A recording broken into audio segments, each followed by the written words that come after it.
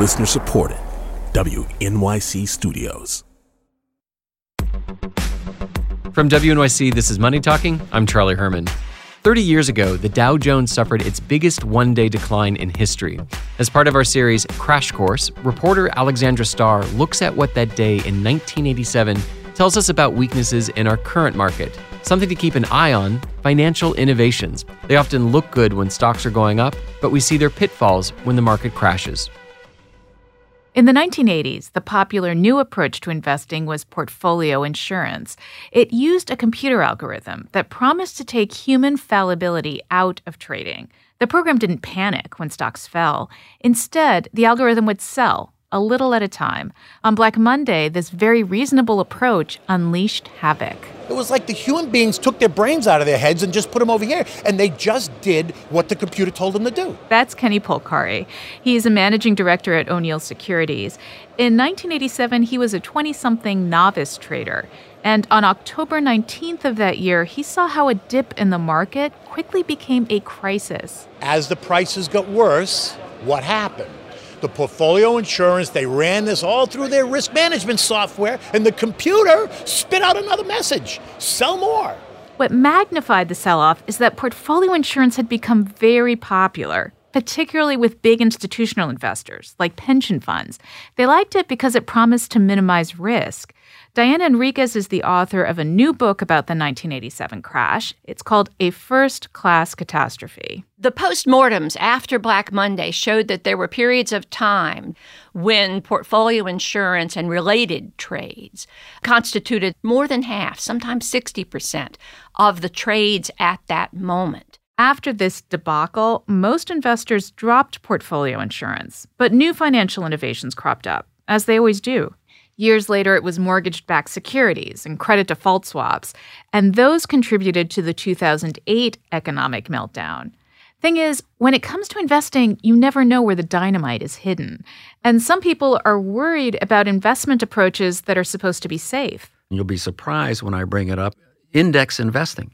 That's Richard Sylla. He's a financial historian and former professor at New York University.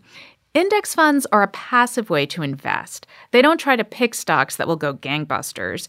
Instead, they track the performance of a particular market, like the S&P 500. I think the arguments in favor of indexing are very strong. Warren Buffett said he would advise people to, unless they were spent all their time thinking about the stock market like he does, most people should just buy an index fund. People have taken the advice. A little more than a third of money invested in the market is in index funds. That has arguably created what you could call a crowded trade. Crowded trades happen when there are a lot of people trying to do the same thing at the same time. For example, there's been a surge in investment in the stock market this year. That's helped push the market to record levels. But if something sparks a sell-off and people begin selling en masse, that can create a downward cycle. The index funds, of course, will drop a lot in a crash. People will say, gee, I got into this index fund because I thought it was really safe. But it turned out that they're no better than anything else. When the market goes down, they fall a lot too. And people might panic when they see stocks plummet. That's what happened on Black Monday. One of the most storied names in investing in the 1980s was Peter Lynch. He was the portfolio manager for Fidelity's Magellan Fund. The fund delivered fantastic returns. It held a broad, diversified portfolio of stocks. Again, Diana Enriquez. If you were in the marketplace as a small investor, that was a real good place to be. And yet, individual investors flooded Fidelity with telephone calls demanding to redeem their investments from the Magellan Fund.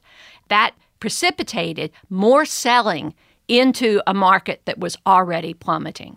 So even investors who were in a gold-plated mutual fund got out, and the panic that engulfed the market, it brought all stocks down. Right now, one of the most popular ways to invest is through exchange-traded funds, or ETFs. You may have seen the ads for them. Is there an important piece missing from your portfolio? A lot of people have been persuaded that there is. There's roughly $3 trillion invested in ETFs. That's an almost five-fold increase over the past decade. Mark Zandi is the chief economist at Moody's Analytics. He gets the appeal. An ETF gives you the ability to create that diversification in your portfolio.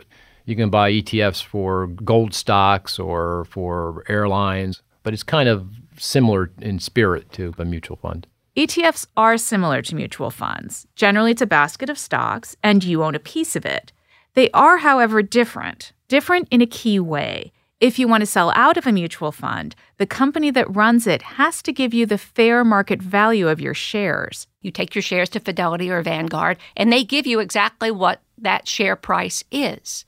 If you want to cash in your shares of an ETF, you have to go into the marketplace and find someone to buy them from you. That's because ETFs are traded like stocks. You can buy and sell them throughout the day, something you can't do with mutual funds. When the market is humming along, there are buyers for ETFs. But in a stock market meltdown, it could be a different story. Where do the buyers come from when everybody wants to sell their ETF? Or are you going to find that you can't sell your ETF share for love or money in the middle of a crisis? Now, to be sure, this is kind of a worst-case scenario. But as we learned in 1987, that can happen. Mark Zandi says there's another lesson we can take from big market downturns. You generally can't put your finger on the thing that's going to do you in. But the fact that we say ETF means that that's not going to be the problem because we're all focused on it, right? It's the thing over here, but we're not talking about. And it's very difficult to identify that. That's one reason why it's hard for regulatory agencies to protect us from stock market crashes. Tomorrow, we'll look at some of the rules that are on the books and what might happen to them in the Trump administration. Alexandra Starr, WNYC News.